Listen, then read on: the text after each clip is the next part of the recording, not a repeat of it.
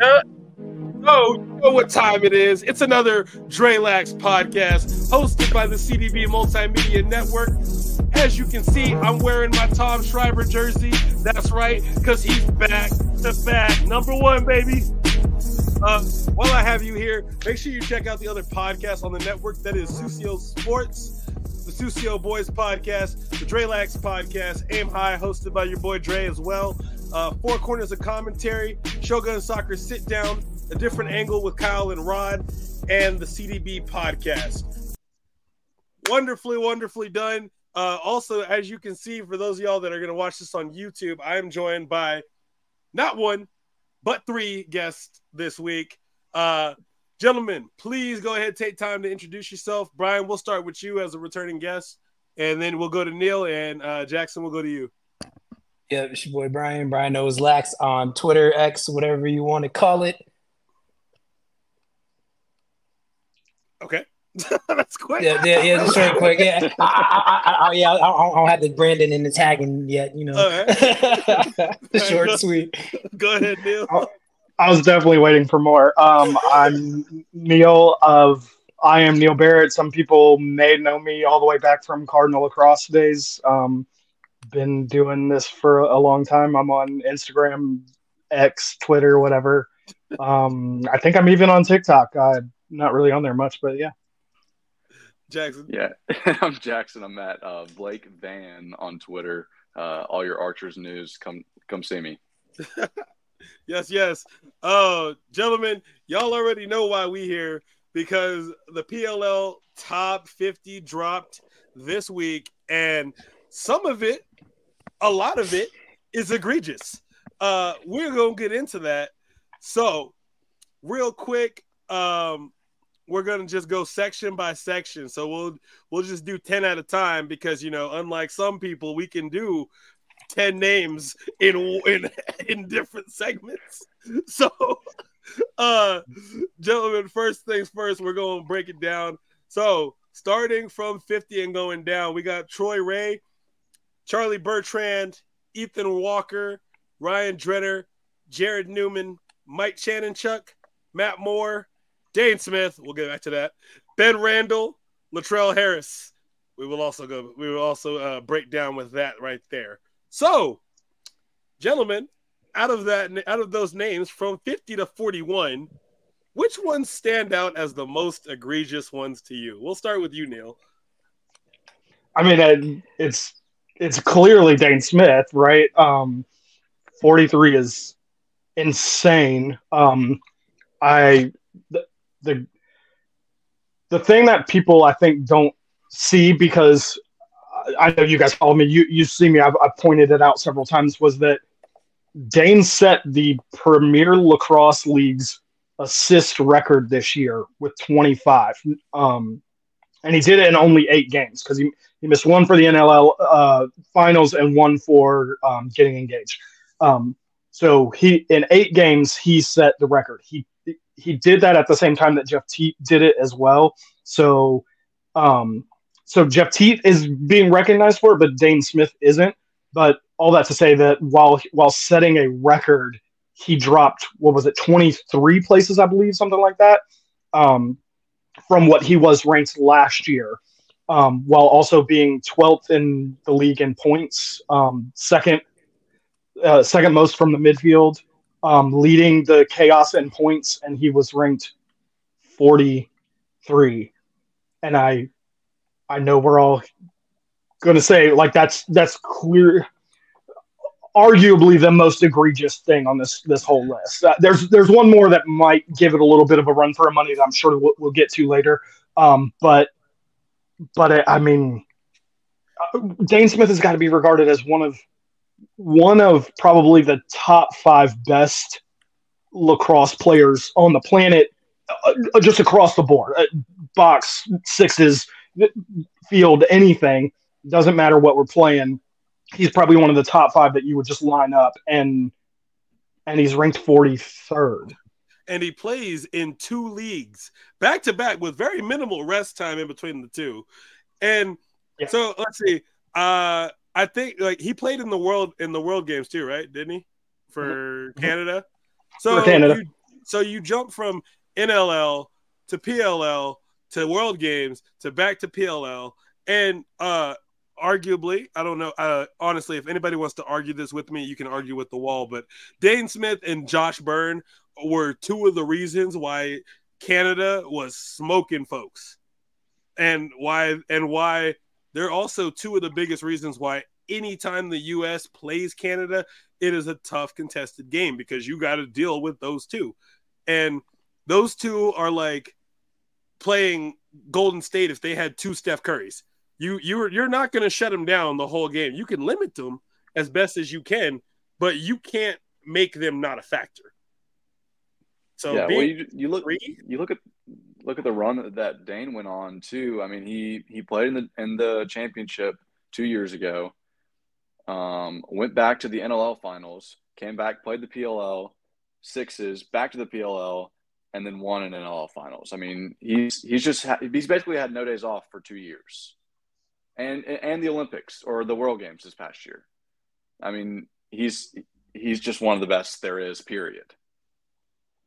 I like when it comes to Dane Smith and not to move on, but Latrell Harris, justice for Treasy. But when it comes to those two, somebody's hating.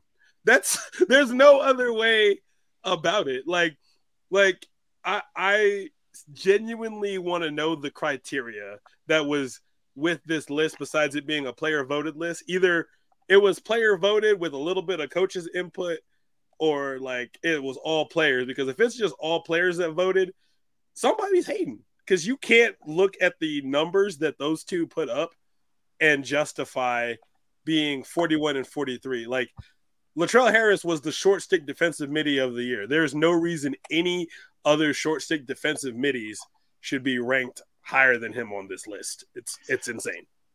So one thing I wanted to point out, and we'll talk about this several times, I'm quite sure. The players themselves apparently, and I literally just found this out this week. The players vote for the award finalists. I didn't know that. And then I think it's media and coaches. Some other people then vote. They take that list and then they vote who the actual winner will be. So in the case of Dane Smith, and again, as we'll keep going, Dane Smith was voted a finalist for the Midfielder of the Year award by the players, but then those same players then turned around and voted him 43rd best in the league. I counted today, including short sticks, which is maybe not exactly a fair thing to include because they are kind of considered their own category, but including midfielders, there were 9 midfielders in front of Dane Smith on this list. 9. That's insane. That's insane. Yeah. Like if they're using like, I guess, like personal feelings, then I guess it makes sense. But like if you're using numbers to try to justify putting Dane Smith at 43, I like legitimately I thought it was an error when I saw that. When Neil first posted the photo of where Dane Smith was on Twitter, I was like, somebody's lying. There's an error. It doesn't make any sense. And then the thing that gets me is that there is no criteria. From what I've been told, they are told to. I've heard varying reports. They are told to rank 20, 25 or a full 50, and there are no guidelines. There are no things, and guys vote for teammates and friends and stuff over more qualified individuals.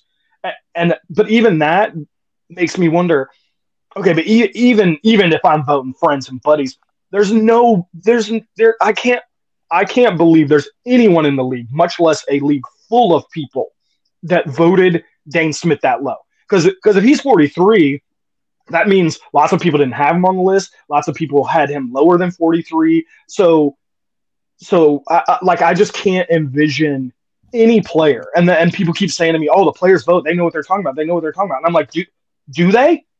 like legitimately, do they?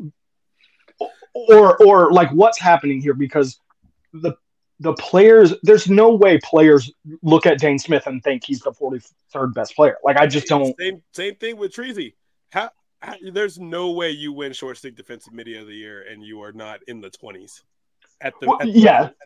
Yeah, so I'm glad you brought that back up because that was kind of my point is that the players vote for the finalists, so they did make him a finalist, which I think still holds your point true, but winning the award is not on them. They didn't necessarily put him number one. So in that case, I can say okay, when it came to them actually ranking them, maybe they had a different order, but then you still look at how many dudes were in front of Latrell Harris, and you're like, that there's no way. It doesn't make any sense. Jackson, I think it was in like your mentions, somebody was talking to you about like him getting injured, but like he got injured the last 3 games of the season. He got injured in that Water Dogs game to close the season, played through a torn ACL, and then missed the entirety of the playoffs.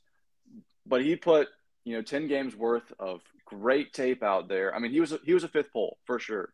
And something that people don't talk about Latrell Harris is that he took 2 rookies and turned them into absolute studs. I mean, you watch that last play of the game where Connor Marr is giving it his absolute all. I mean, obviously there's a little bit of that in him, but he's learning from the front with Latrell Harris there too. So, also Piper Bond. Shout out to Piper Bond. Yep. Brian, what about you? Yeah, no, I agree with what everybody's been saying because just looking at the list, this like first and foremost, I don't think any of us are coming from the camp like we know better than everybody else. Everybody else is wrong. This is why we're right. So to put that precursor out there because people they can get in their feelings a little bit. Not at all saying that I know better than anybody else or like my thoughts are gospel on this. But I mean, what everybody said, especially, Dane sticks out, everything Neil said, because I would put Dane in my top 10. That's just me. Treasy's got to be higher. We'll get into the list because I'm looking at it from 2 perspectives. You have the 50 list, but in terms of your position. So I don't see there being 3 or 4 short stick D-mids that are better than Latrell Harris. But I mean, with things that they got right, like I was glad to see Ben Randall get some recognition because Ben Randall's one of those guys because always come from the defensive perspective. He's not real flashy. He's not scoring goals. The most well-known highlight of him might be will be like when he scores and like this is his first goal since he was in high school or something like that. So he's not coming from that pivotal ground ball. Yeah, exactly. Yeah, and that's the thing. He did the little things where I can guard number ones the entire season. I'm more than holding up, and I'm playing well. I'm crushing it. We'll get into it later with Apple because the cause turnover thing. I hate that always being brought up. Where it's when we talk about polls, it's always like the goal scoring with LSMs. That's the only thing they ever talk about. Or if you're a close defenseman, how many cause turnovers you have. Just like a corner in football has no bearing, right? Like, yeah, you might have the most interceptions because you're getting picked on the most, right? So this is with that. So I'm glad with at least with that Ben Randall got his recognition. Got to shout out Charlie Bertrand being from Syracuse, the suburbs, Baldwinsville, because somebody from Beeville is gonna come for me because they'll say he's from Beeville, not Syracuse. But yeah, so yeah, good to see a Cuse kid, 315 kid in there. Jenner, I'm glad with Jenner that he got his recognition, plays well because in one of those positions, attacking midi, he can switch anywhere. Glad to see Jared Newman. I know he gets a lot of flack. I think he should have been a little higher, but okay, yeah, and I can see a lot of people saying it because same thing. It was fastest shot in the league. That's all everybody talks about. But defensively, he's done way better the last couple of years because he may not necessarily be your number one because we know that it's Rowlett, but he's been doing well. That's like maybe that second guy, the quarterback in the defense. I think he did a great job. So yeah, it's just because like the chaos defense, when he is the shot caller, you can just see that they play a little bit grittier. Like if Jack gets in the box or if Ray gets a penalty, he's the shot caller. Right. If Jack's out there, Jack's calling the plays, but he complements Rowlett so well. Right. And Troy Ray has started to grow into his own and start to complement that defense as well. Mm-hmm. But I just felt like Newman should have been a little higher. That's just my opinion. Right. Yeah, but I was really happy to see Matt Moore on there. He's really growing. Yeah, one of those unsung guys, man. Yeah. Yeah, I think he had 3 or 4 points in the championship and really stepped in when Grant was out. I mean, he's just one of those guys that you can kind of plug and play anywhere. But yeah, really happy to see my guy in there. Yeah, absolutely. Shifting over to 40 to 31, we've got Will Bowen, T.D. Erlin, Tucker Dordevic, Matt Dunn, Colin Kirst, Jack Keelty, Jack Hanna, Mike Siss, Ethan Rawl, and Grant Ament. Let's see.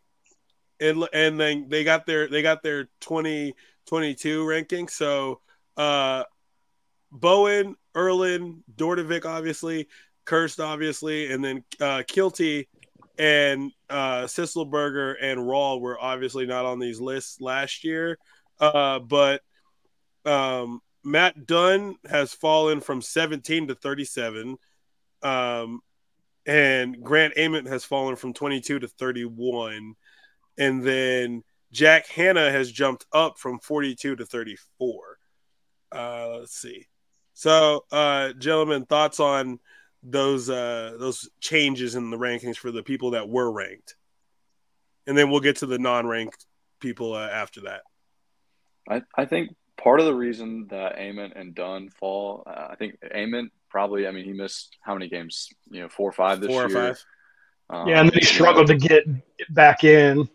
Yeah, right. I mean, he obviously you see what kind of player he is. He had 7, 8 points in that first round of the playoff game against the Redwoods, and then with Matt Dunn, I mean, it's probably just team struggles. You think the whole instead of just in parts. I mean, I think Matthew Dunn is one of the better defensemen in the league, but just because of how the Whipsnakes finished this past year, that may have reflected a little bit on him.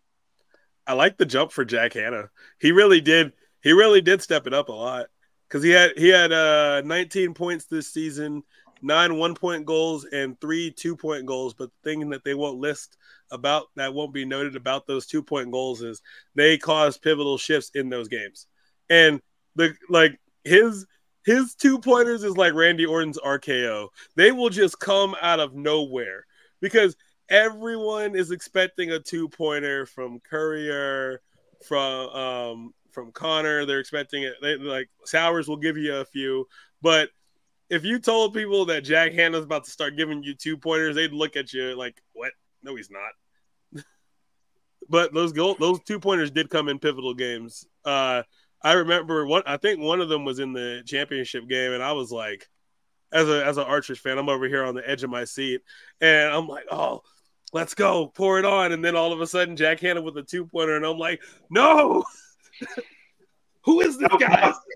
That one in the last game of the regular season, that one that he scored that won them that game. It was like, what the hell is happening?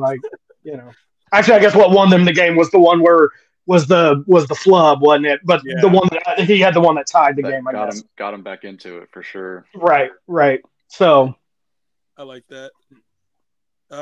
T.D. Erlin, I felt like, I mean, I know he went from being not ranked to being on the list, but in terms of performance, I just let's see, he was at 68% for faceoffs. I don't know. I felt like he won more. I get the change with the faceoff rules definitely probably impacted some of these faceoff guys' performance because it's more like, oh, do I really want to go all out to get this ball? And I'm gonna have 20 seconds to do something with it. But I just felt like he looked a lot better last year. Yeah, and teams got film on him, and sometimes he's going up against a pole, or if he's going up against Baptiste, you're losing that. So 68 though was second in the league, wasn't it? I think so. Yeah. Am I wrong? Yeah. So for me, I felt like a lot of it, which again kind of comes back to why I have a bit of an issue with this, is for him, it felt like a regression, even though statistically it was probably a little bit better. I think the fact that faceoffs were so much less important, their importance was, I don't even know how to say it anymore without offending real people, quick for anyone that's new to this is your first episode of this podcast by chance. Real quick with the face-off rules, they went from it used to be 52 seconds to what's it, 32 seconds 32. now? Yeah, 32 seconds for your shot clock. So if you win your face-offs, which unfortunately the Chrome found this out a lot because Milkman was winning his face-offs a lot, but he was drawing to the defensive side of the field. And, if you're on the defensive side, you go from winning your face-off and however much time you have to having anywhere from 20 to 12 seconds to do something with the ball offensively and get set up, and your offense takes at least 8 to 10 seconds to get set up in before you're having to give the ball over. So something needs to change. Yeah, so there was something about that, and because Sisselberger was ranked higher, I think there was something about Sisselberger coming out of nowhere and people not really knowing. I mean, obviously he was very well touted coming out of Lehigh, but there's always a little bit of like percentage. Sisselberger and Erlin have the same percentage. Erlin has 118 ground balls. Sisselberger has 115. Gotcha. Okay. So I think there was something about Sisselberger not knowing what to expect and everything, and coming out and being impressive and being that guy for the Archers that kind of pushed them over the. I mean, obviously the Archers have had one of the better offenses their whole 5 years, but they've always needed, and you have a jersey on, you're making me want to go put my jersey on. Like I've been watching them for 5 years. Me and Jackson have been in that group chat, like we know that the weakness that they had was that face off, and he addressed it, and so there was some.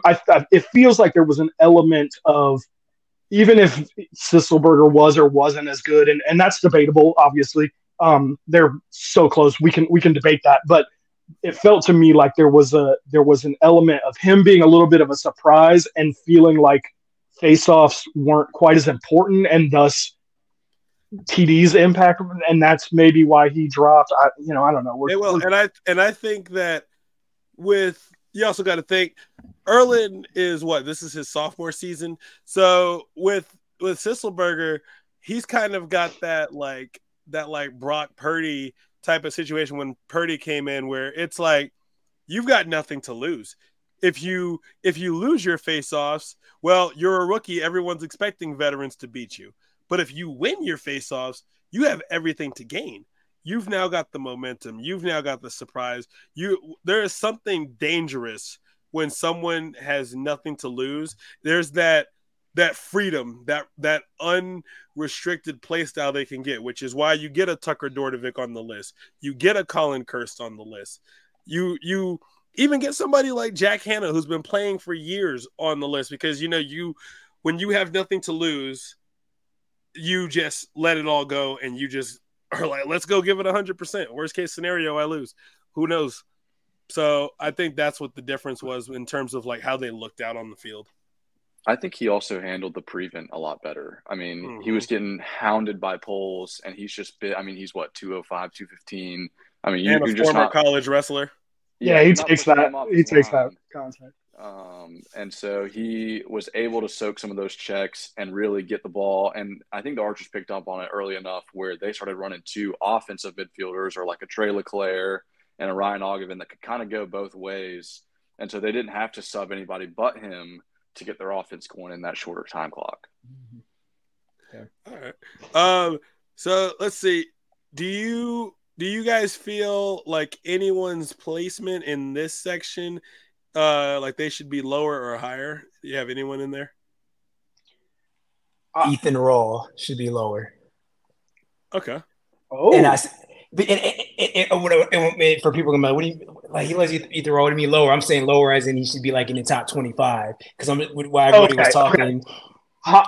He should, yeah. Let me be clear. Yeah. Because my brain's just saying lower ranking, but it's higher. Yeah. But in 9 games, 20 cost turnovers, 30 ground balls. I was there. Like, anybody knows me, I was talking about Ethan Raw all season on Twitter. Like, the impact he had from, because as everybody was talking about with Sis, and just with the face-offs and everything, and Ireland, how that happened, I think he's one of those polls that proved himself to be so much more valuable. And I think that was what was left off, because what frustrated me with him not winning the LSM of the year was that he does everything. Like he didn't do with Earhart. He didn't have 8 goals in a couple of games, but he was able to face off. Okay, if I lose the face off, I probably will. I'm playing actual good defense. I'm taking the ball away from being an undrafted rookie, right? Because small league undrafted to me honestly doesn't mean that much, but it's just like he just did so well, and he made himself all over the field. Like Ethan Ross looked on the field, just like 35 is popping up everywhere. So like they need to rename that LSM of the Year award for Earhart. They need to rename that. I mean, apparently so, right? Because it becomes like a lifetime achievement award. Because the best season from an LSM this year was Ethan Ross. So I think, because again, as Neil was saying, like Buddy's his first year in the league, he's got 9 games in. But if we're objectively just looking at the type of season he had, he to me easily top 25. And if anybody wants to come at me, we'll place all the LSM defenders and I'll switch them around, because I'm the whatabouts and you have to take somebody out. I have players I can take out, move around easily. So for him, that was the one that I thought. Anyone listening, if you get offended by any of our opinions, because these are all opinions. First off, we have no hate for any people on this list. We're merely just giving our personal feedback and reaction. So hopefully nobody takes this personally. And if you do, well, go talk to your mama, argue with the wall. But gentlemen, moving on to this is, I know it's going to get real dicey as we get higher up on the list. This is 30 to 21. So we got Scary Terry, Ryan Tarafinko, Zach Goodrich, JT Giles Harris, Brad Smith, Connor Kelly, Bubba Fairman, Rob Pennell, Chris Gray, Dylan Ward, Matt Rambo. And in terms of their rankings, Tarafinko dropped from 26 last year to 30. Goodrich dropped from 20. Goodrich stayed the same, actually. JT Giles Harris went from 14 to 28. Huge drop. Brad Smith went from 19 to 27. Another significant drop. Connor Kelly went up 4 spots from 30 to 26. Fairman wasn't ranked last year. Pennell stayed the same spot. Chris Gray went up from 33 to 23. Dylan Ward dropped from 16 to 22. We'll get more into that. But the most significant drop on this list, Matt Rambo went from 9 to 21. So we'll start with that one, because that is for having 25 points, 14 1-point goals, and 11 assists. That's still a significant drop. I'm not saying he should have been in the top 10, but 9 to 21 is a huge drop. Right. It's the same thing as before. Injuries and team performance, I think, kind of held him back a little bit here. I mean, how many games did he miss? 3 or so with that, whatever happened to his wrist, and the whip snake's not making it. Because his wrist got injured, game 3, and then he missed a few heading into the break, and then him missing leading into the break, because he didn't play in the World Games, right? Because he missed out on that, right? No, I think it might have. No, he did. Is that when he hurt it? In the World Games. Yeah, he played in the World Games. I think he got hurt in that same game that Burnlore got hurt in. Yep. In the second half of the year. Poor Burnlore. He actually only missed 1 game. He played in 9 games. Okay. I don't know that he played in all of 9 games, but he did play in 9 games. Okay, see, this is why I have more than just me, because then I got people that let me know, hey, you're wrong, dude. So I think, injuries for him and Dylan Ward, because I know Dylan Ward missed a lot of times because it ended up being DeLuca that was playing. He was on maternity leave, though. Or paternity leave. Paternity leave, yeah. Right. And Rambo, I think even when he was playing, he was playing hurt. I mean, he finished behind Tucker Dordovic and Will Manny on his own team, not in his own position. I guess Tucker's a midfielder, but and then Jackson Morrill, who only played with the Whips for a week, but technically on the list, he is a Whip Snakes player, and he finished behind them. So I'm trying to figure out how Chris Gray got. I'm trying to figure out if there's how Rambo got ranked ahead of Chris Gray, because Chris Gray has more points. So we're gonna have a conversation about Chris Gray and a player in the top 10 and how they absolutely should be switched, but we'll get to that later. That's just a precursor. I think Chris Gray. I think his number one issue on why like these rankings don't rank him higher is because he does it and like nobody notices. Like right. he's so just like kind of in the cut, like doing his thing, and he can score impressive goals, he can score good goals, but he doesn't talk about it, he doesn't celebrate it. They're not really like there's just something about him that you don't remember, as weird as that is, because he's clearly a very good player. But it's like you just forget about him. Like you watch him play and you're like, holy crap, this guy's good, and then you 10 minutes later you've forgotten that you watched him play or something. It's like the silence on Doctor Who. How like when you look away from them, you forgot you saw him. Right. Right. It's like that. Like he'll do this amazing stuff, but all everybody's thinking about is, oh, look, there's Jeff Teat. Oh, there's Jeff Teat. There's like, and it's like Chris Gray's right there, guys. He's fourth in the league in points. Fourth. Exactly. And now that you got Miles Jones, it's really like, oh, there's Miles Jones. Oh, there's Jeff Teat. And there's Trevor. Yeah, exactly. Yeah. I think that might be it. To Neil's point, it's kind of similar with Dane Smith, where it's just like we ball out, and we're not pushed on social media because to what like Neil said, because I know who it was, and I saw the conversation there was happening where it's like the players aren't watching. Players very much can be just as fans are. Just think NBA, NFL, you see the highlights. They play, they showering on their flights, they're going back home, so they may not see all the plays. And just like Neil said, Chris Gray's not screaming in the screen. He's not getting shoved down everybody's throats. I'm not saying that negatively towards anybody else, but he's just not just out there. Same thing with Dane Smith. Dane Smith to have 6-7 assists in a game, nothing. 6-7 assists the next game, nothing. And it is just like it's just that kind of figure out where that disconnect is happening, where it's just like, okay, just because I'm not talking doesn't mean I'm not as good and better than a lot of the other people on this list. Because that's like criminal. That's one of those things where I'm like, and he's consistent. For anyone listening, here's the stats for Chris Gray real quick: 37 points, 20 goals, 2 2-point goals, and 13 assists. So try to remember those numbers for when we get higher up in the list. 2-point goals for an attackman. Like what's happening? Right. Can you see real quick? Is any other kind of attackman in that top tier? Do they have that many 2-point goals? Mac O'Keefe had 4, I think. Zed Williams had I forget about Mac. Yeah, but Mac more so plays. He's playing at the top. He's more so like a midi playing. Connor Fields had 0. Kieran McCardle had 0. Sowers, I'm sure, had 0. Yep. Pennell probably had 0. Like Zed Williams had 0 on that. So, and they're 20 through 11. Because was it home? I think Holman would probably be the only. It's like true attackman. Ryder Garnsey didn't even have. Or Josh Burns didn't have any 2-pointers. Asher didn't have any 2-pointers. Marcus Holman's the only attackman, and he has 1 2-point goal. Yeah, Connor Kelly's got 5. O'Keefe's got 4. Dordovic had 5. Chris Aslanian had 4. And Van Rapphorst is a pole. Yeah, it's that dude can just. I mean, he can hit like this little teeny target. Remember, there's the famous interview of him of like, how much did you see? Like, I just saw the corner and I hit like that's what hit. Like whatever. Well, yeah. And the crazy part with Chris Gray is a lot of these goals are because the Atlas struggled this year. We're not going to act like they didn't. They had a big time struggle, and so they were on defense a lot. Their offense turned the ball over a lot. A lot of his goals ended up being transition goals, like just off of him playing defense and getting the defenders to turn the ball over to mishandle that. Like it's not just his offense that's good. His defense is solid, which is something that's valuable in your attackman. Because if you can get the ball back and score in transition, hey, you're probably winning them games.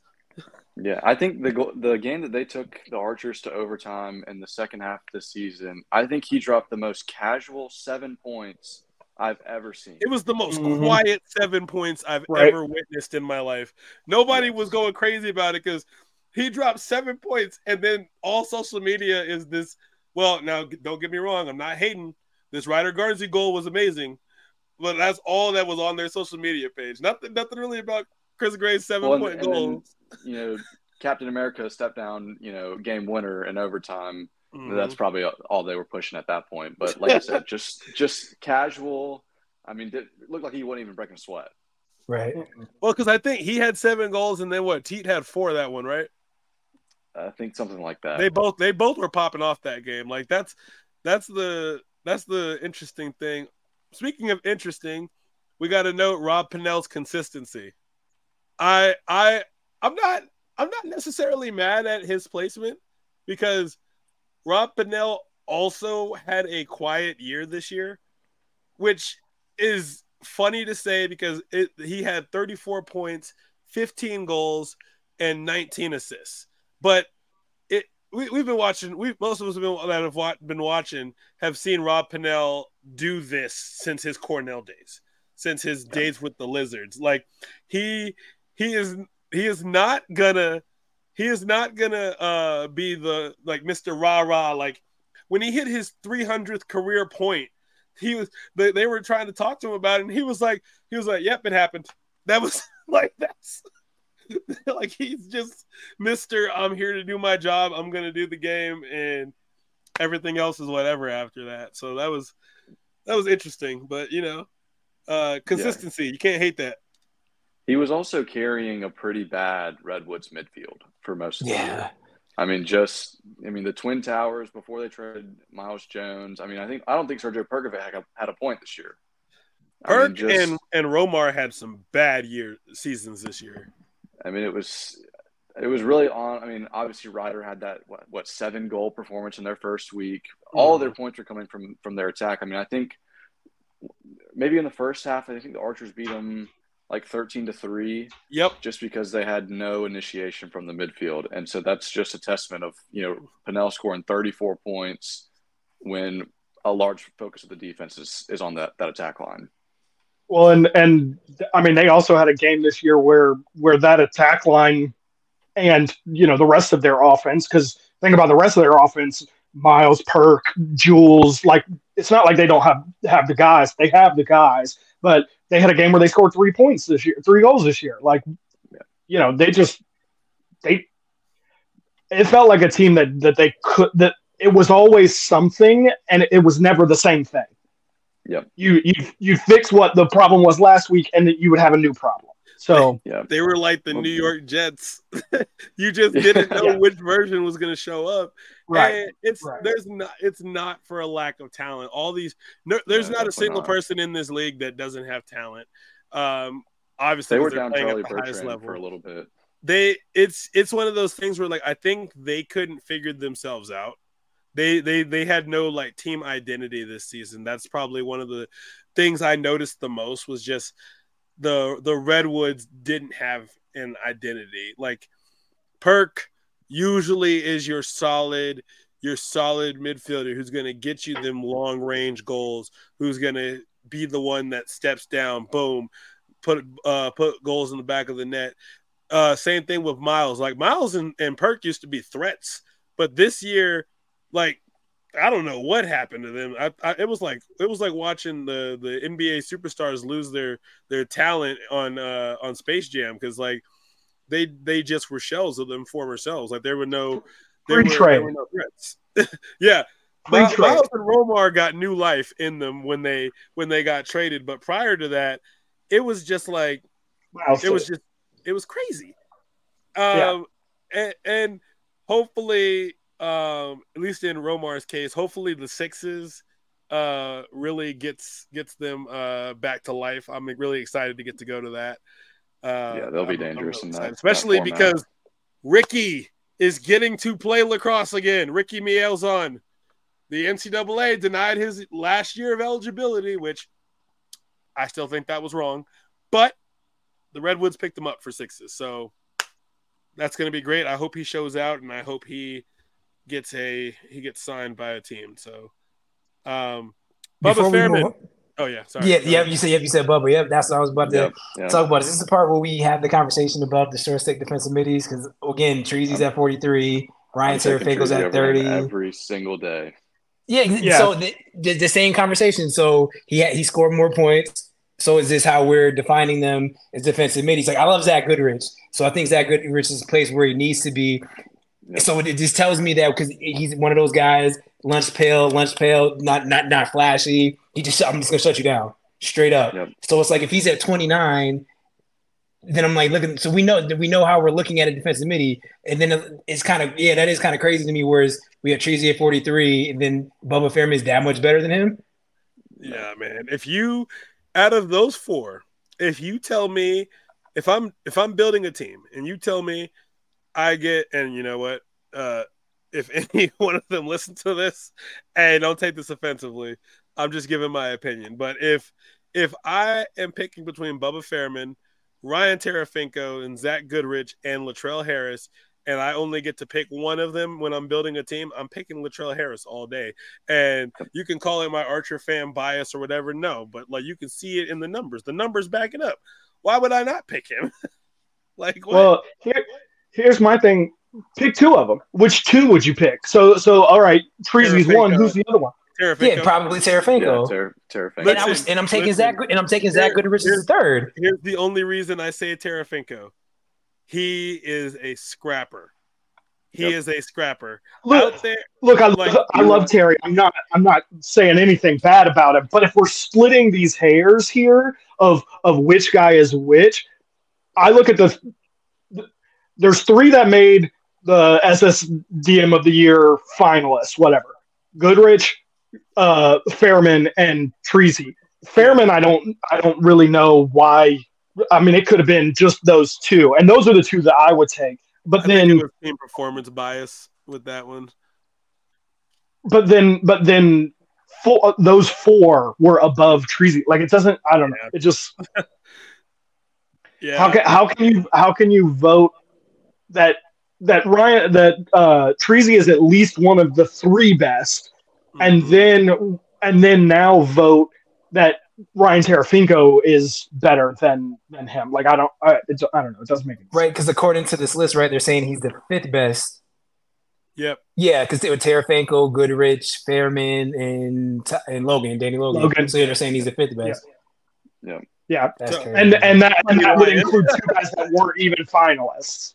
Yeah, man, somebody lied. Like I said, like they'll say that means there's a lot of people that didn't have him listed at all. Hey, dog, somebody hating. Somebody's hating. Listen, this is one of those lists where you know how they used to let the fans vote for the Pro Bowl. This is one of those things where the fans need to vote for this. Because if this is, look, you can say what you want, like on if the fans actually pick the Pro Bowl people or not. But like if they at least market the list as a fan voted list, then we can get mad at the fans. But right now we're sitting here thinking somebody's hating. Like I'd be mad as hell if I think one of my coworkers don't. Like it's like I'd be like, yo, did y'all really not like ride with me? Because if a lot of people didn't have him on the list, that means like mostly your teammates had you on the list, which I'm just like, hey dog, I thought we were friends. How you not vote for me? There's just such a disparity between how they're voting for award finalists and how they're voting for the top 50. That doesn't make sense. Even if I assume that they didn't pick the winner, which they didn't. So okay, they think that Latrell is one of the three best, but maybe not the best from this season. Okay, fine. Even if we take that assumption, we're now saying that he was one of the three best at the end of the regular season, but now in December, we're saying that he's fifth. Like it just doesn't make any sense to me. And it makes me wonder how this thing is actually being done. And I'm not saying that there is anything nefarious or anything, but it makes me question it. It makes me go, well, wait a minute. What? I have a hot take. I have a hot take. I personally feel like Ryan Drenner and Brad Smith should be switched. Okay. That's my hot take. I think if you switch Harris and Fairman, the list gets better. Yeah. I know we've talked about Latrell and we've talked about Dane, so I was just bringing up a different one. Yes, just that. Yeah, same thing with Dane too. But like you look at Ryan Drenner's points and everything. So Ryan Drenner had 24 points, 15 goals, 1 2-point goal, and 7 assists, and he was at 47. And Brad Smith at 27 has 11 points, 4 1-point goals, 1 2-point goals, and 5 assists. He missed That's- he missed the first half of the He season. missed some. Yeah, he missed some games though. Yeah, But he came back part of to me the All-Star break. thinks part of me thinks those things should be taken. I mean, if you miss half the season, are you like really? Yeah. With the We'll talk exception about of you being a Dane Smith, where you're playing in 3 different leagues. right. But there's a difference between missing a game or two and missing 5. Yep. That's why I'm And like, how are you 27 when this dude arguably performed better than you? I mean, honestly, if we're talking about it, I'm putting Ryan Jenner right behind Connor Kelly, maybe even ahead of Connor Kelly slightly, just off of the numbers. I feel like Connor Kelly at 26 and Ryan Jenner at 27 could be flip-flopped if that was the case, but I don't think Brad Smith should be 27.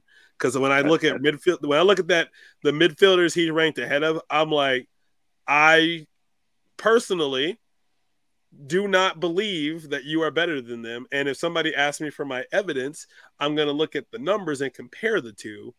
And hey, look, you missed some games because of injury and stuff. That plays a factor because, look, if this guy has played 14 games and you've played 8, all I have to, if he's going to be held accountable for all his performance in all 14 games, you're going to be held accountable for your performance in 14 games. Sorry that you missed 6 of them.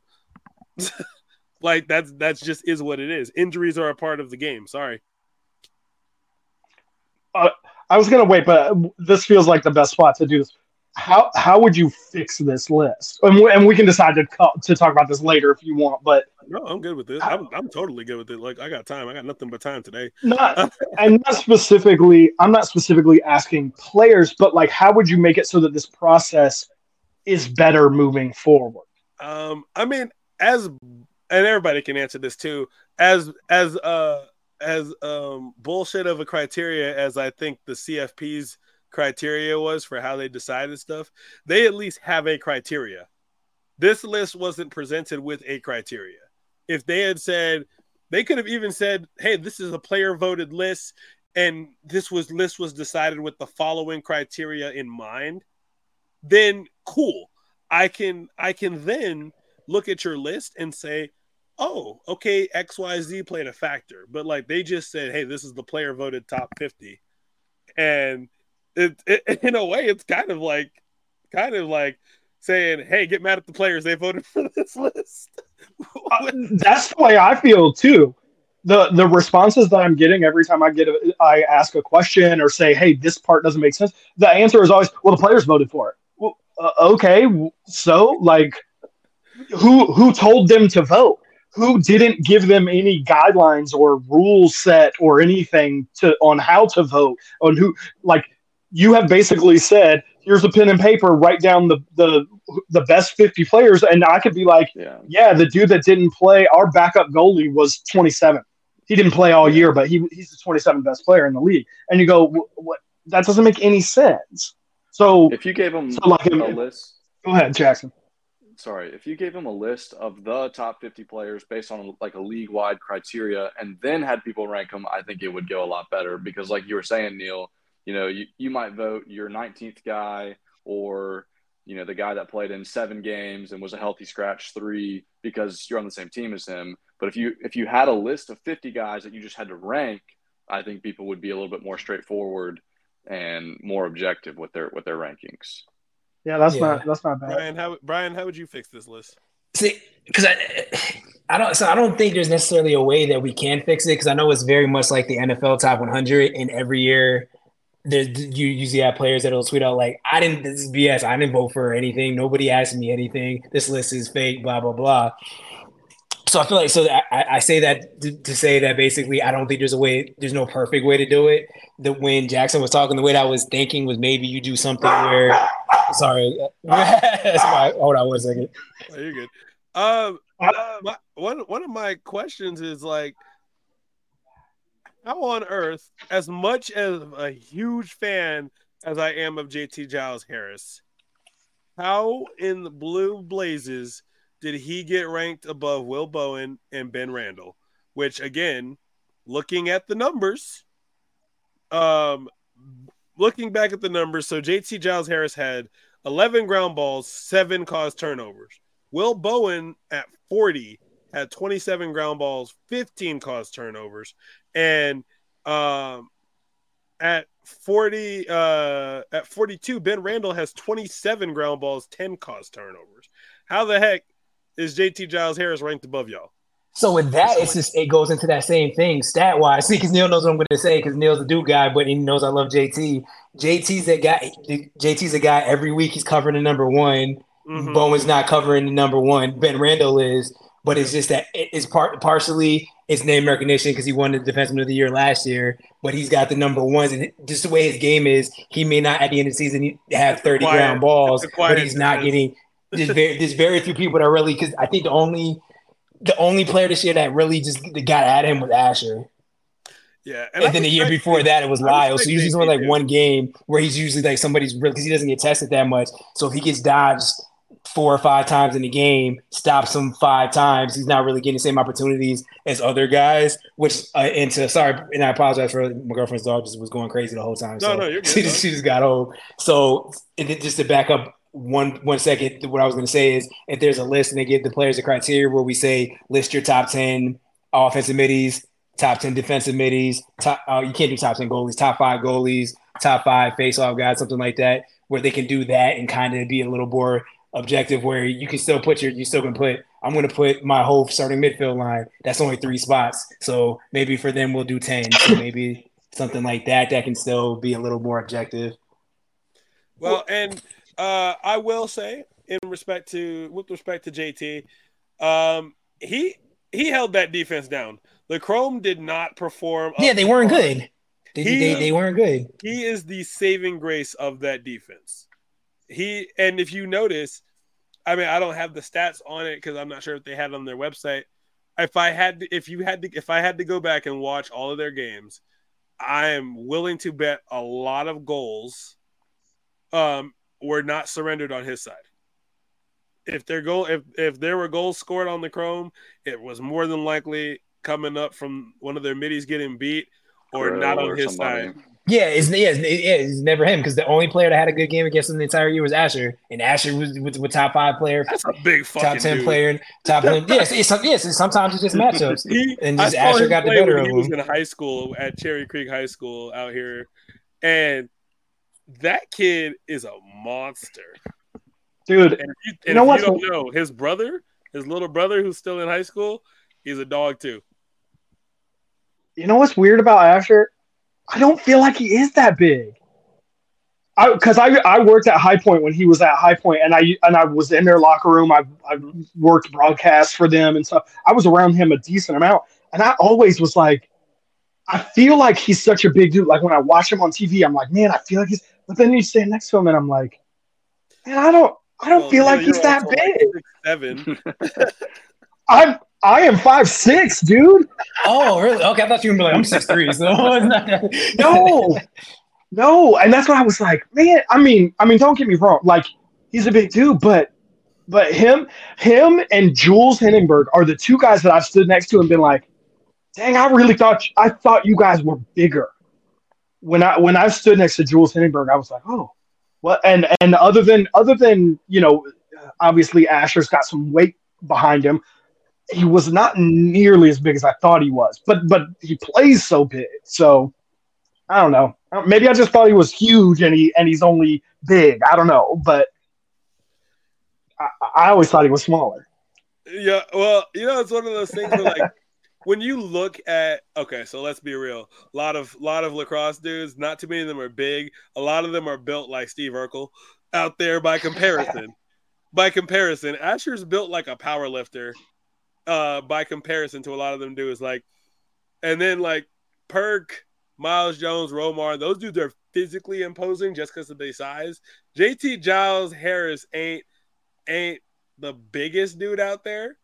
I know, because he's about my height. I'm 5'11", but the way he plays like a dude that's twice his size, and so I can understand the intimidation factor with him. But like, Ash should just be dogging these dudes. That's what's crazy. He killed everybody. So I am glad that JT that he still ranks pretty high. The team. I think he was getting number ones in the World Games too. I mean, that's just the Yeah. type of defenseman he is. I mean, he's drawing the, the Burn matchup against Canada, or like a Lyle against the Haudenosaunee. I mean, he is that dude, and I will say he's going to look great in orange and blue next year. You better not. I think that's one of his. He's going to be in black and orange. He ain't going nowhere. I think that's one of the things too that hurts his stats, is that he's on that main guy, that initiator on whoever that main guy is. So he's not the guy that's sliding. He's not the guy that's coming up and getting those strips and stuff. His whole job is standing the dude up and not letting him do whatever it is that he wants to do, while someone else comes in and hopefully can take the ball. Not that I don't know that Chrome had that guy this year, but so yeah, and he does it better than everybody. Brendan O'Neill. Yeah. Brian. I'm still thinking it might be Shelley that gets drafted number one. Yeah, that'd be a weird. But Jackson, that was you that side. Hey man, What'd you say? Listen, dude. Like somebody sighed as I was just laughing at Shelley going. I'm just saying, with dudes that do play all 4 years, or like all their whole like graduate term too and stuff. Sometimes that last year is just not up to par. Who knows? Like I said, it could be. I'm just excited. I'm here for the chaos. I want whatever. I want any kind of draft shenanigans that can happen. I'm here for the. See, I want to see Lax Twitter just go what? See, I was all in. I was all in when I thought Chrome was coming to Carolina, and I was like, "Let's do this." I want BO, and now I'm like, whatever. Take whoever you guys want. I don't care anymore. It's so dumb. I don't care. Like, I thought they were going to be. I'm a Chrome fan. I'm not even a Chrome fan. He scored. They're actually the Outlaws now. I had this discussion on Twitter. I will call them Chrome until there is a Chrome. You're not going to get me to say Outlaw. I'll probably say Outlaws, but Miami Chrome 2027. until they're on the until at least the Outlaws are on the field, I'm just going to say Chrome in my head because that's who they are. But that's a whole nother story. We're talking about top 50. We're not talking about home cities, right? He's not wrong. So, gentlemen, moving on to 20-11. This is where things start to get all a little crazy. Zed Williams at 20, Garrett Epple 19, Danny Logan 18, Brett Dobson 17, Mac O'Keefe 16, Connor Fields 15, Kieran McCardle 14, Jack Rowlett was 13, Courier at 12, Jeff Teat at 11. Now, let me tell you where everyone's position was the year prior. So we have Zed dropped down by 2. He was at 18 last year. Epple jumped up from 23 to 19. Danny Logan went down from 12 to 18, which, again, we understand why we have issues with him that high. Brett Dobson in his rookie year, I don't hate him at 17. I don't hate that. I think he's low. Best goalie in the league. I don't hate it at 17. I will argue with everybody. But I will say I feel like Blaze got ranked ahead of him because of bias or nostalgia bias. But Mac O'Keefe went from not ranked to 16, which I think is low. Fields jumped up a lot from 44 to 15. Still low with his numbers. We'll get into that. McCardle went from 11 to 14. Rowlett went up from 25 to 13. Even I feel that's low. And then Courier went from 7 to 12. And Jeff Teat went from 4 to 11. So we'll start with Jeff Teat just because he's at the bottom. Again, going back to what Jackson was saying about performance, like team performance, I feel like the Atlas, like they can have good games or games where they put up a lot of points, but it was kind of one of those. It was kind of like watching the Arizona Cardinals blow a team out, where you're like, oh wow, that's surprising. Okay, anyway, Like it was very much one of those.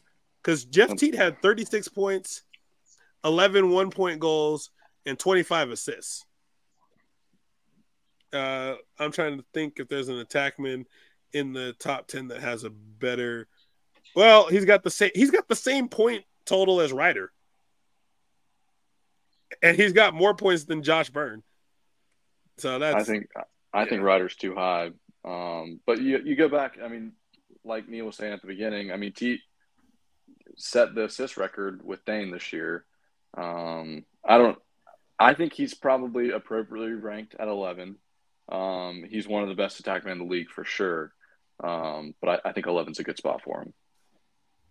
Yeah, part of my issue with these guys in this area is, okay, yeah, I feel like so and so should be higher. Where am I putting them in relation to who is higher? That's been my issue. And there are a few guys higher that should not be there, but it feels like the 11 to 20, we look at every one of those guys and go, yeah, they should be higher. Well, there's only like two guys above them that shouldn't be where they are. So at some point, somebody has to be 11. That's been my issue. Someone has to be, 13. I don't even know who's 13, but at some point, somebody has to fall down.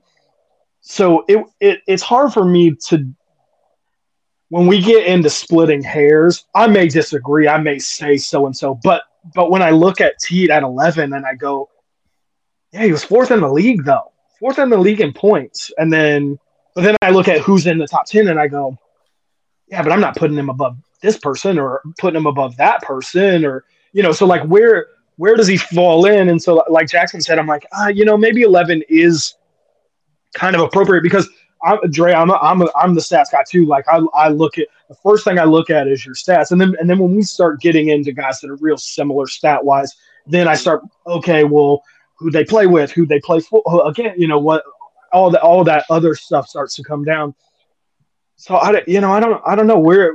I don't hate Josh Byrne at 8 because he's like with Dane where he gets to miss like 2 games, but if you look at those points and you look at those goals, you got to look at those. You got to look at how the Chaos did before Dane and Josh got there, and how much those goals.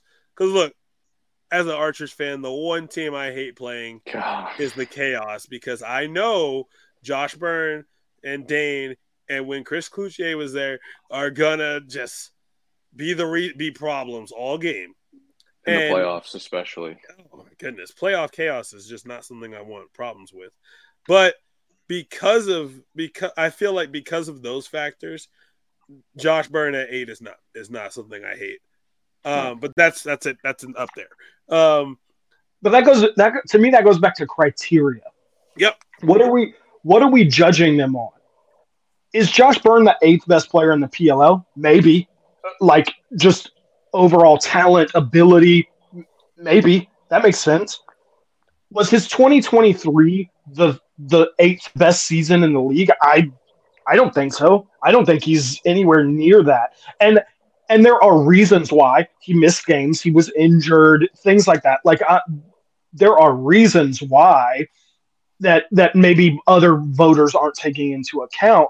But when I'm looking at Josh Byrne at 8 and Will Manning not being on this list, that makes no sense to me. None. Like I can't even fathom a world. We're gonna get the snubs. We're gonna get the snubs once we get through the list. Don't all right. Let's start there yet. All right. Okay. So real quick, we're gonna go through 20 through 12, and we'll just say if we hate they spot or not. Zed Williams, hated or love it. Okay. I think he should be lower. Okay. So not drastically, but lower. Where would you put him?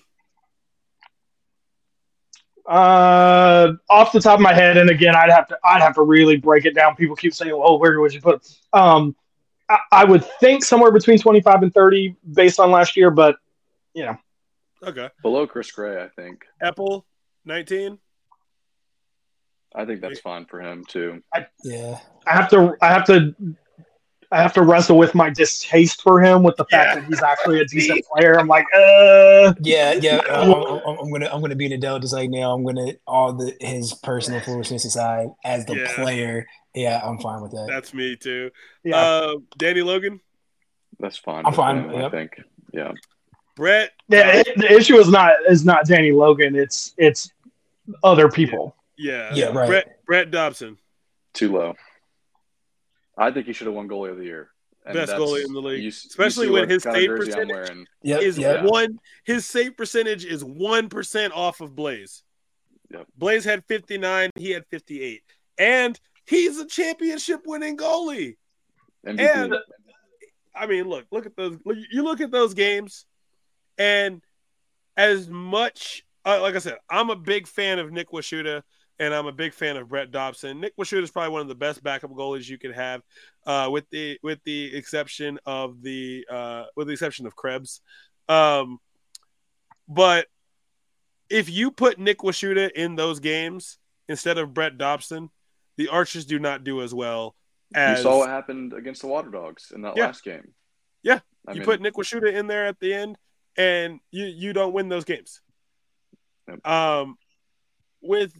With the now, you could probably make that same argument for Blaze, but with Dobson, there's just some magnificent freaking saves he's making that, like, you as a goalie got a 1/10 chance of saving, and it's and I think his outlet passes are the best in the league. I agree. And I think that's partly because of the Archers rope unit, because of how dynamic they are in transition. But I don't think Blaze is 14 spots better than Dobson. I don't think so either. And put their head-to-heads together where again, nothing against Blaze, nothing against any of these players. No, you put Dobson against Blaze. Let's go to the playoffs. Blaze didn't play well. Big reason why they didn't win that game. Dobson stepped his game up. Save of the season all over social media. The save in the championship game where he saved the save of the season with the side of his stick. Yeah, the save of the season. Carol's still drunk if he hits that too, and they win that game. What are you saying, Neil? Can I get one counterpoint? Yeah. And Brian, you're the defensive guy. I will default to you. When I watch, I don't feel like the defense in front of Blaze is as good as the defense in front of. Fair. No. So for me, it's a lot of the Jack Concannon thing, where people are like, Jack Concannon saving 46%, and I'm like, yeah, but how much is he standing with a dude on the doorstep dunking on him? Like, okay, that defense is Swiss cheese. So, that's a good point. Again, we're splitting hairs, and I'm not saying that. Look, and as a former goalie myself, I look at a lot of the goalie play so much more differently than most of people. I feel like depending on what your position is in lacrosse, you tend to scrutinize those positions a bit more than you will ever. Because Neil, what position did you play when you were playing? I was an attackman and a midi when I first started playing, but yeah, that's why I say you guys tell me. I played D-mid. Okay, and Brian? Yeah, defenseman and LSM. See, and so if any of y'all have noticed in this episode, when y'all do get a chance to listen to it, you'll hear Neil's got a lot more scrutiny for the attackmen and the middies. Brian and Jackson have a little bit more scrutiny for the defensive players, and me, I'm gonna hold the goalies to the gold standard pretty much. Well, can I make a counterpoint off what Neil said? Yeah. If we're going to talk about defenses, let's look at this list. For in front of Blaze, you've got Rowlett at 13, you've got Bowen at 40, Newman at 46, and his LSM at 50. All you've got in front of Dobson is Harris at 41, and we'll get to it later at Hasek at 7. So for me, and y'all are the defensive guys. Again, I default to your expertise, but for me, I think the Chaos guys are way overrated. Yeah. I wouldn't have Newman in my top 50. I wouldn't have Ray in my top 50. Not because they're not good players or anything. Again, we're talking about splitting hairs. We'll talk about snubs later, but there's guys that I think got snubbed that I would put in, and a lot of those Chaos polls would be sliding way down or off of my list. For me, Rowlett's staying where he's at. Like that's a good spot for him. Jack Rowlett is head and shoulders the best defender on that team, and if any, he's top 3 in the league. If any team gets Jack Rowlett in any kind of free agency or trade, that they're probably winning the championship. Like if Jack Rowlett on any other team, that's almost a guaranteed championship. He just got back to North Carolina. He ain't going nowhere. Neil said, "Hey, wait a second, sir." He might be the only reason I can cheer for the Chaos. Right. He's actually him and Blaze. So as much of it, so again, I'm a diehard Archers fan, but I do have at least one piece of merch from every team, since the league started. Rowlett's the Chaos. I have the Chaos T-shirt. I don't have the jersey yet because when I get a Chaos jersey, it's going to be Josh Byrne or Dane Smith because those are my favorite guys on that team. But Jack Rowlett's the shirt I have. So if I'm ever at the gym working in my sleeveless Chaos shirt that I have, it says Rowlett on the back. I was like, that's probably pretty accurate for the gym. Oh my god, yeah. Well, I will never wear a Jack Rowlett shirt, but I do enjoy it. Oh, I will always. But you're just saying that because he's a UNC guy. Exactly. No Cloutier, no nothing. I don't care. You guys bring North Carolina a championship. I don't care. Well, I'll wear a Byrne and a Smith jersey to the party. How do y'all feel about this Kieran McArdle slide from 11 to 14? He's so good. Is it one of those things where you don't have anywhere else to put him? I think it's like what you said. Somebody has to be there. Yeah. Mm-hmm. I think I'm taking him over Ryder though. Would you put him? will too. Would you flip him and Courier? No, I think Courier's a top 10 player in the league. Best two-way midi in the league. Yeah. If you say if I got to start a team today and I couldn't take Tom Shriver, I'm taking Zach Courier. Fair enough. There is another water dog on this list that maybe he doesn't switch with, but could be above. We're getting there. We're getting there. Okay. Shout out to Connor Fields. This is why I don't hate Connor Fields at 15, because he went from 44 to 15. And you look at the numbers, because again, me and Neil are numbers guys. The numbers justify it. 39 points, 28 goals, 11 assists. As an Archers fan, I was so excited when the Connor Fields move happened, because and I was even more excited when the Mac O'Keefe move happened, because why? The bunk bed brothers are reunited. Grant and Mac are back. Let's go. But you see, if you look back and you see how well Mac O'Keefe, Connor Fields, and Grant Ament all played together when they're on the field at the same time, and the way they were able to include Matt Moore in the rotation, it was like this perfect storm of an offense. So I really did I don't hate Connor Fields at 15, because again, I don't think he's better attackman than Kieran McArdle, and like we said, somebody's got to be there, so I don't hate that. Yep. Moving on, gentlemen, this is the last part of the list. 10-1. So we've got Michael Earhart at 10. He went from 5 to 10. Ryder Garnsey wasn't ranked last year. He's at 9. Josh Byrne slid from 6 to 8. Graham Hossick went up from 15 to 7. Asher Nolting, obviously this was his rookie year, he got 6. Marcus Holman jumped up from 39 to 5. Trevor Baptiste just did a 1-point slide, went from 3 to 4. Blaze Reardon went up from 8 to 3. and Michael Sowers jumped from 10 to 2, and Tom Schreiber back to back repeat as number 1. That was expected. That's the guy right there, unquestionable MVP right there. Gentlemen, who would we move around in this top 10? Are we moving them out, or are we just moving them around? I feel like we're all going to say the same player. All right, yeah. Brian, we'll start with you. Again, this is no hate. Ryder Garnsey is not.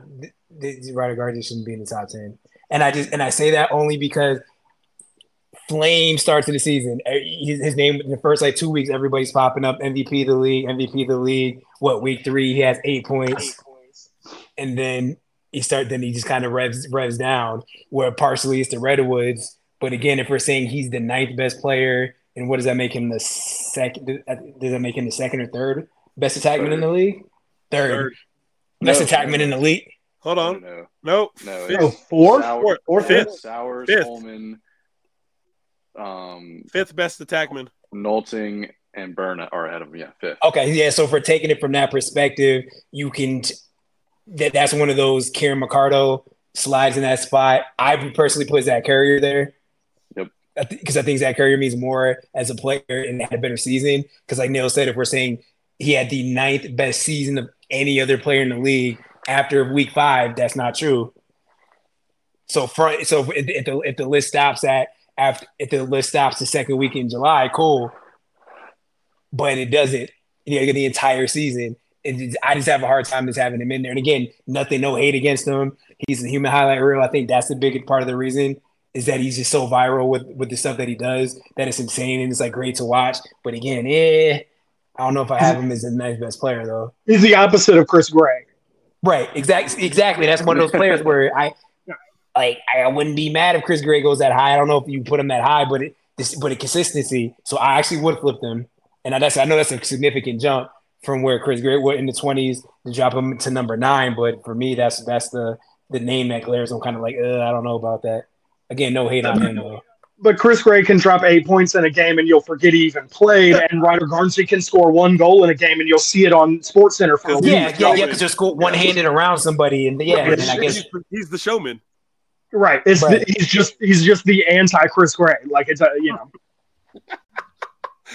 I think I might name the episode the anti-Chris Gray. Because it's gonna make people go, what? Yeah, wait. Jackson, are you concurring I'm with the same everybody way. as well? Yeah, I like the switch with Courier and Ryder here. He definitely does mean more. And like I said earlier, I mean, if he's the second guy I'm starting a team with today. I really like Michael Earhart at 10. And you look at the guys ahead of him, because I know he dropped from 5 down to 10, but you look at the guys ahead of him, and I mean, I cannot justify putting him ahead of anybody in route to being if I was to try to put him back at number 5, and I look at spots 1 through 5, I can't justify putting him in that top 5. I can't even justify putting him ahead of Hosek. So at 10, he's fine where he's at. At what point I don't even like him at 10. Nope. No. Sorry. Yeah. No, you're good. Well, with him being an award, the award winner again, it should have been done. It's one of those things where it's and Brian, you may have a different perspective as a defensive player, but it's you look at his numbers and he's kind of where JT was, where he's one of the best elements about that Whip Snakes defense. When you look at that defense, he kind of gets the party started. Where as soon as they start to figure out how to shut down the opposing offense, he's the one that usually initiates the process, so to speak. But yeah, he has a quiet stat book, but if you look at his play, there's a reason that he got into the top 10. There's a reason that he got that nomination. So I feel like 10's not bad for him. At what point do you rename it the Earhart Merrill LSM of the Year award. That's true. Because he's won what, 5 straight, right? All 5 of them. Yeah, you probably should rename it. Part of it though, as I go back to what did he have the 10th best season this year, and I just don't. Let's see where he ranks among LSMs. Give me 1 second. I don't think that either. He's imposing. It's one of those things where it's the name, because the first all the stats were just him scoring goals was he's back, and he's scoring goals, like, so he unequivocally great player. Let's see. Give me 1 second. But again, to say dinged up for most of the season. But the only so the only other LSM Ethan Raw stats blow his out of the water. Was Ethan Raw. Blow his out of the water. I mean, again, we don't know the dang criteria, but when I was saying, like, I can't justify moving him up or around in that top 10, I'm talking about just out of those players in the top 10. Out of the whole list, I'm putting Ethan Raw above him because you look at Ethan Raw and homeboy is winning faceoffs as a Pole. He's not supposed to be winning faceoffs. Who told him he can do that? Yeah, he should have won the award, and he should be higher. Just on 2023. Next year that may be totally different. But exactly. Just the season. Just this year. Blow him out the water. Yep. Let's see. Josh Byrne, I already touched on where, like, him being at 8, I don't personally hate, because you look at when his goals come and those assists, they're all pivotal, impactful moments. So I don't hate it. Hasek, I think, is far and away the best deep hole in the league. I will battle with anyone on that, mostly because he had the least surrendered goals. He had the lowest. He had one score on him until the championship.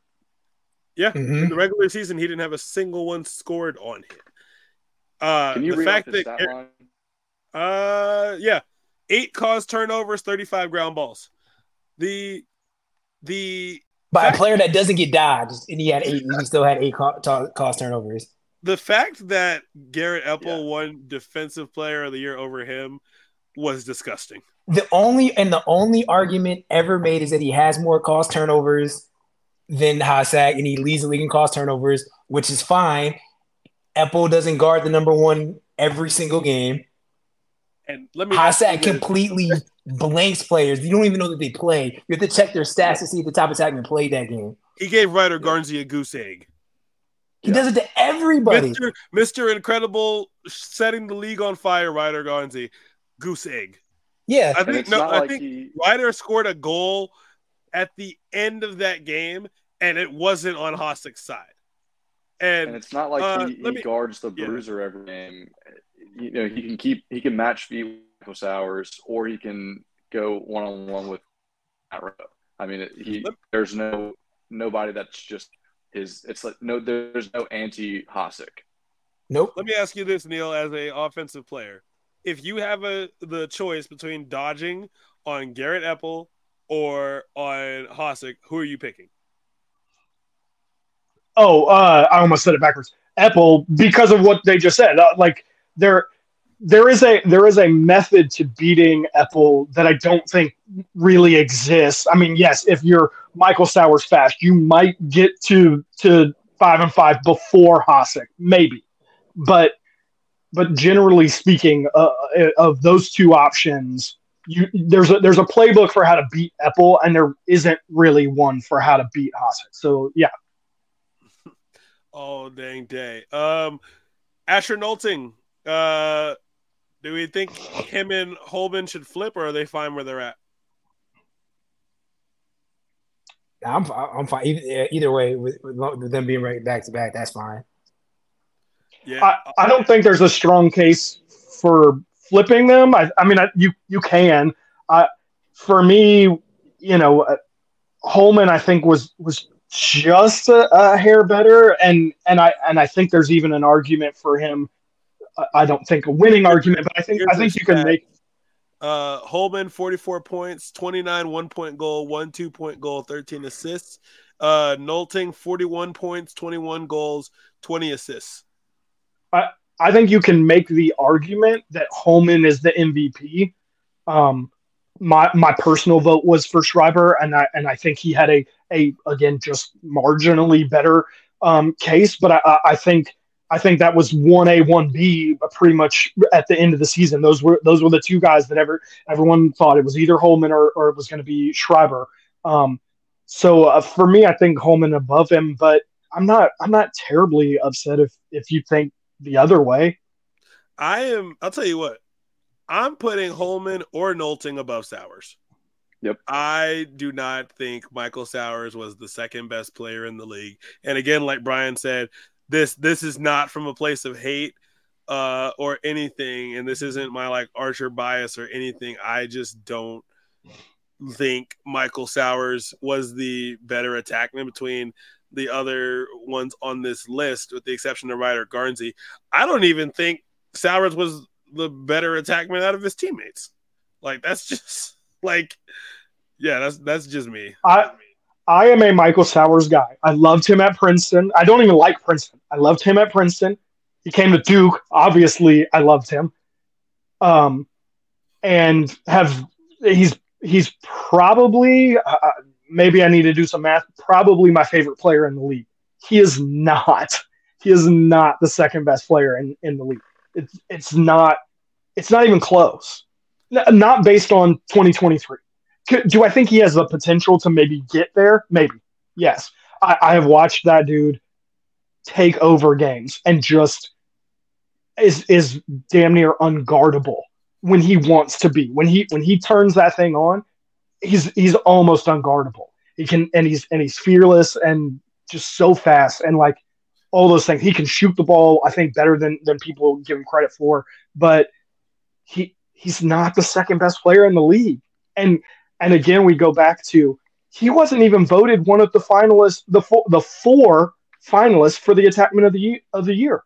And now we're saying not only is he the best attackman in the league, but he's the second best player in the league. It makes no sense to me. He was tied for 12th in points. He was tied with Dane Smith, 43rd in the league, and scored one less point than Will Manny, who's not on the list. We'll get to Will Manny later. But you're telling me that the two guys on either side of him were not in the league or not in the list and 43, and this guy is the second best in the league when he's arguably not even the best attackman on his team. I love Sowers, and I do think maybe he is better than McCardle, but again, there's some bias there. So like I'm okay with someone who says that he isn't. I'm not. I recognize my own bias there, but at the very least, there's an argument to be made that he's not even the best attackman on his own team, and yet we're really saying he's the second best player in the league. So it blows my mind. Yeah. So honestly, if I'm being honest, I'm moving. If I gotta flip, a player from this top 10, I'm switching Dobson and Blaze. I'm switching Sowers and Holman. I'm splitting. That's just those would be the changes I make. Trevor, I like Trevor where he's at because like playoff rule changes withstanding. You say what you want about it.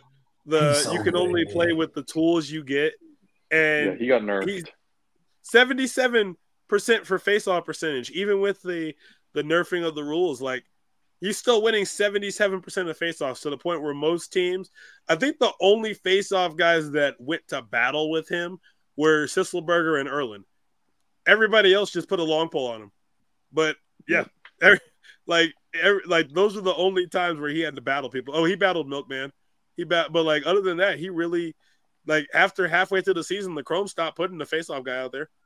So I was gonna say I think when they played, I think that was the game they sat him, even though he was facing 70%, wasn't it? Am I misremembering that? Yeah. I think they sat him for that game, which made no sense. But they saw that Atlas was struggling with the shot clock and tried to play the prevent for that. I think it was just that one game, and I don't remember if it worked or not. Both of those So teams were that's the forgettable. interesting thing, though. The Atlas are winning most of the faceoffs, and yet they were scoring the least amount of points. So I did the research back sort of in middle of the season, and Trevor in the PLL.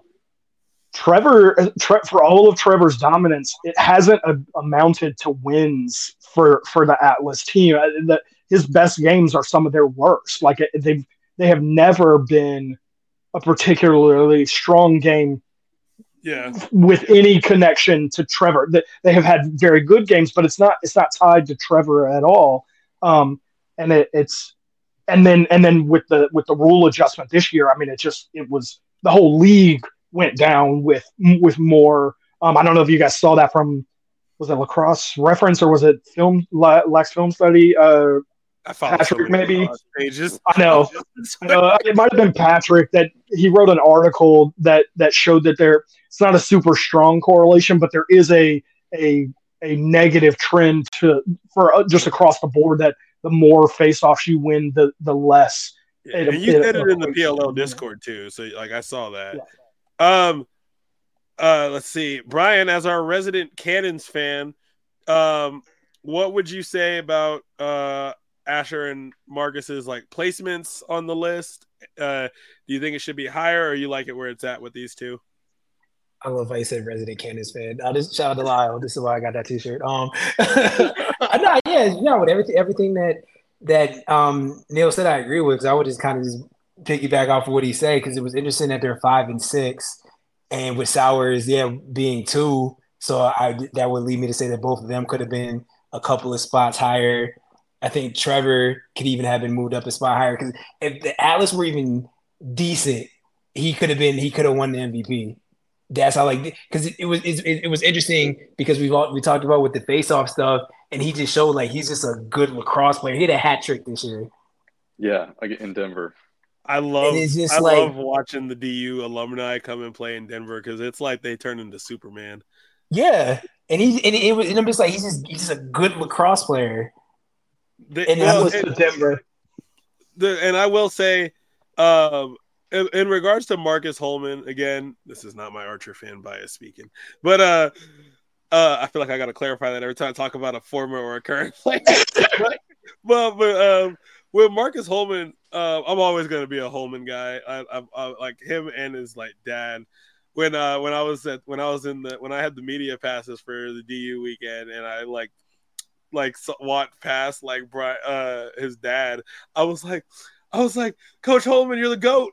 You're the best. And he was just like, thank you. It was like my favorite thing. It was the most casual, humble thank you. But anyway, I felt like Marcus Holman had the best year of his career this year.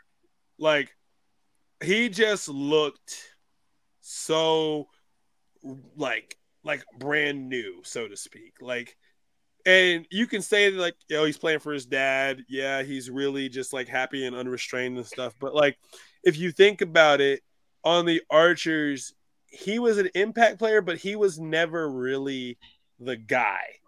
It was always Tom Shriver. And then when Grant came, it's Tom and Grant.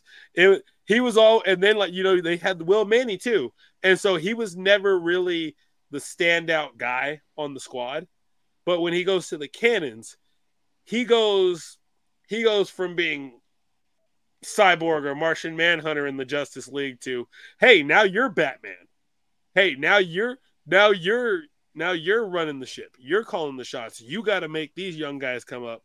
And they always matched his energy, I felt like. When he was locked in, Asher was like, oh, shit, I got to keep up with him. It's the rookie and the vet. Let's do it. Like, so I felt like he had his best. I like him at 5 because I felt like he had his best year, but I still would put him and Sowers flip-flop because, like Neil said, I don't think Sowers is 3 spots better than the other attackmen on this list, with the exception of Ryder Garnsey. We've already established Ryder should not be top 10. Jackson, how do you feel about this top 10? Anybody you would flip around? Yeah, so I put a little list together, and so Uh-oh. my top 10 was Schreiber, Blaze, Baptiste, Holman, Hasek, Byrne, Nolting, Sowers, Courier, and Earhart. Okay. I like that. Interesting flip for Nolting there. Yeah, and nothing against him at all. Dan Ariesta wrote a great article. I think it's actually his second season. Shout out to you, Dan. Big Dan fan. But just talking about how even coming out of college, his biggest problem was turnovers. Mm-hmm. And you look at the guy who plays for Mex and is touching the ball just about on every play. I mean, that offense just about runs through him. To see a decrease in his turnovers and a huge increase in his points, I think it's just, I mean, definitely give some of that to Coach Holman. But, Asher definitely put the work in this past offseason, and I think it's well-deserved. Okay. I like that Earhart stayed the same at 10.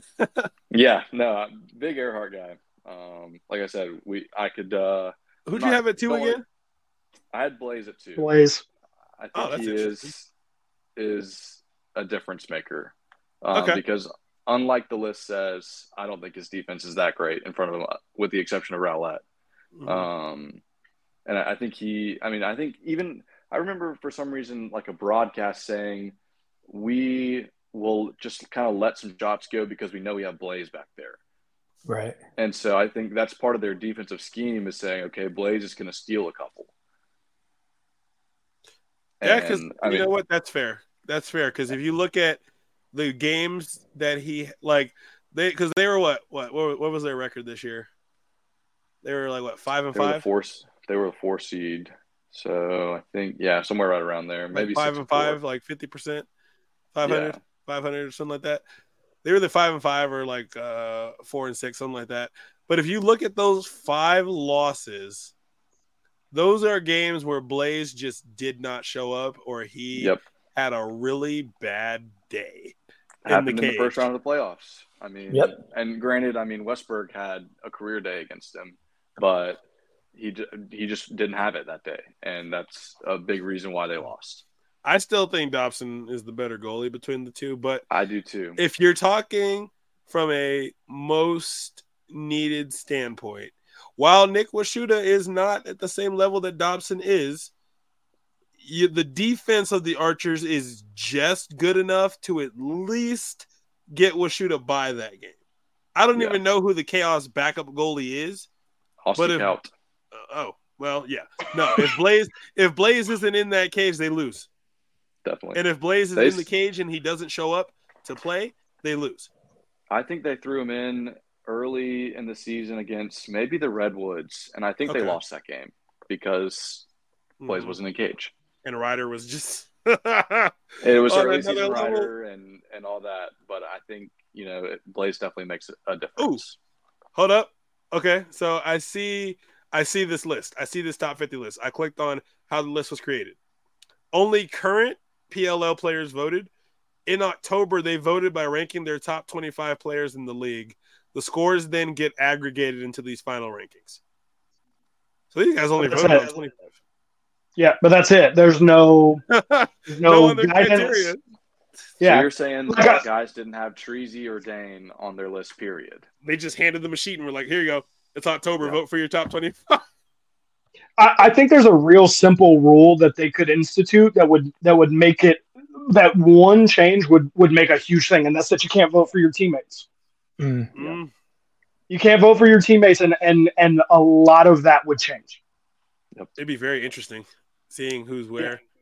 Yeah. But also not being able to vote for your teammate, if you think about it, that top 10 gets real interesting. If you think about it, with not being able to vote around their teammates, because for Tom Schreiber to be number 1 again, that means that's why it's so interesting with like some of these guys being in other spots, is because everyone recognizes that far and away Tom Schreiber is the best, like one of the best players in the league. Everyone notices that, because for the players to only vote for 25, that's a lot of freaking people that have Tom Schreiber at number 1. But I'm like, how do you notice that, but you miss other players. But you know what? Yeah. Not my monkey, not my circus. Gentlemen, any final thoughts about this top 50 before we get into the quick snubs? Okay. So, snubs. Snubs. Neil, we'll start with you. List either your 3 to 5 biggest snubs from this list. Okay, my three. I have three, two big ones, and then one that's well, we'll get to. So the first one is obviously Will Manning. Like it doesn't make any sense. 11th in points. He was the only person. I keep giving that thing a thumbs up. He's the only person.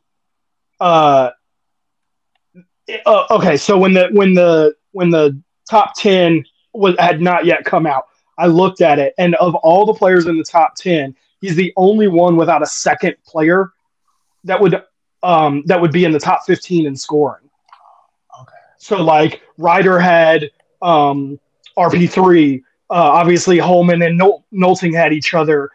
Tom had Connor Fields, Grant Ament, and Mac.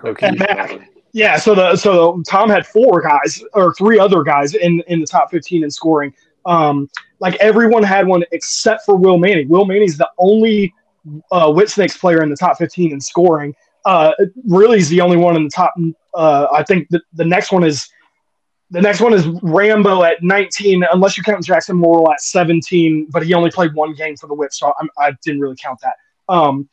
So that speaks volumes to me. I mean, not even being on this list is just insane. He led the Wits in scoring, and he's not even on the list.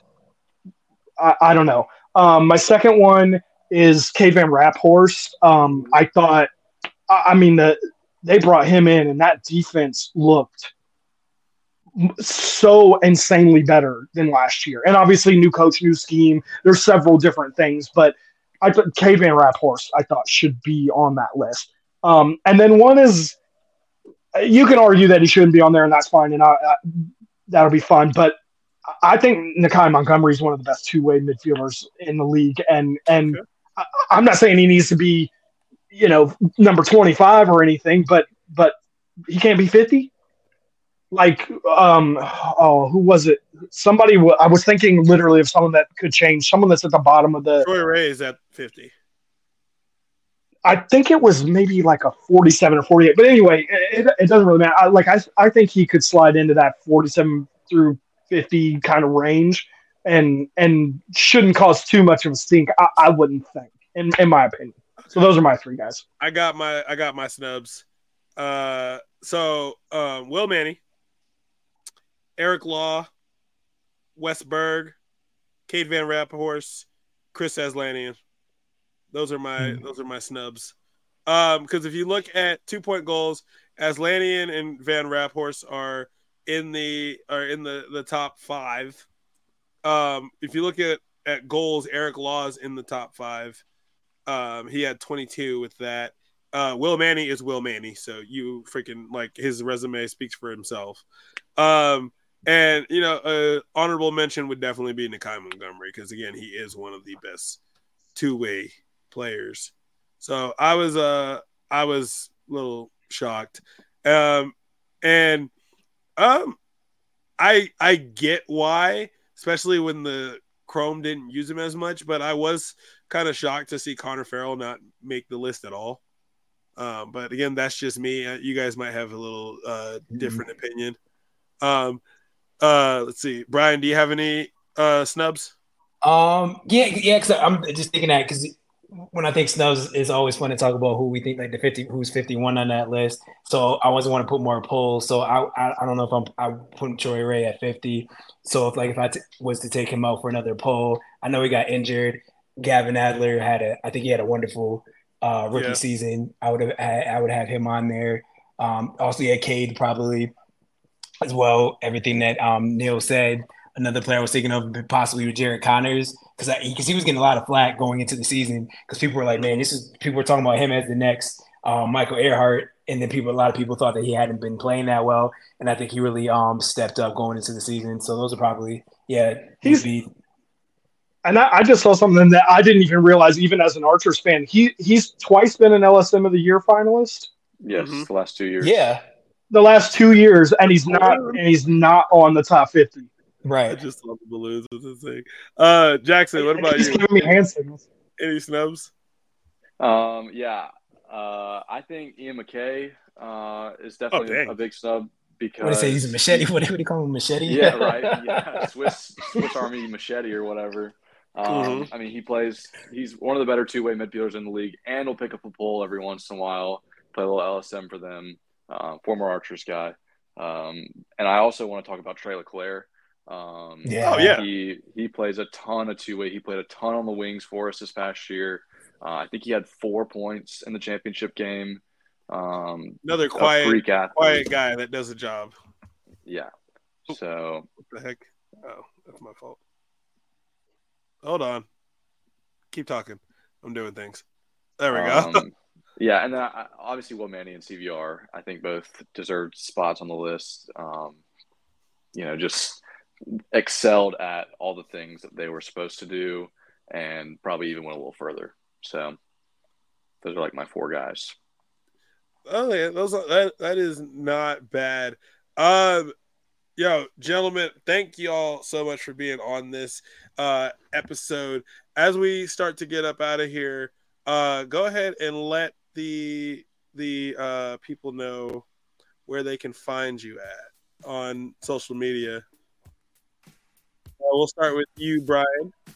You can find me on Twitter /X at Brian with an I, nose lax.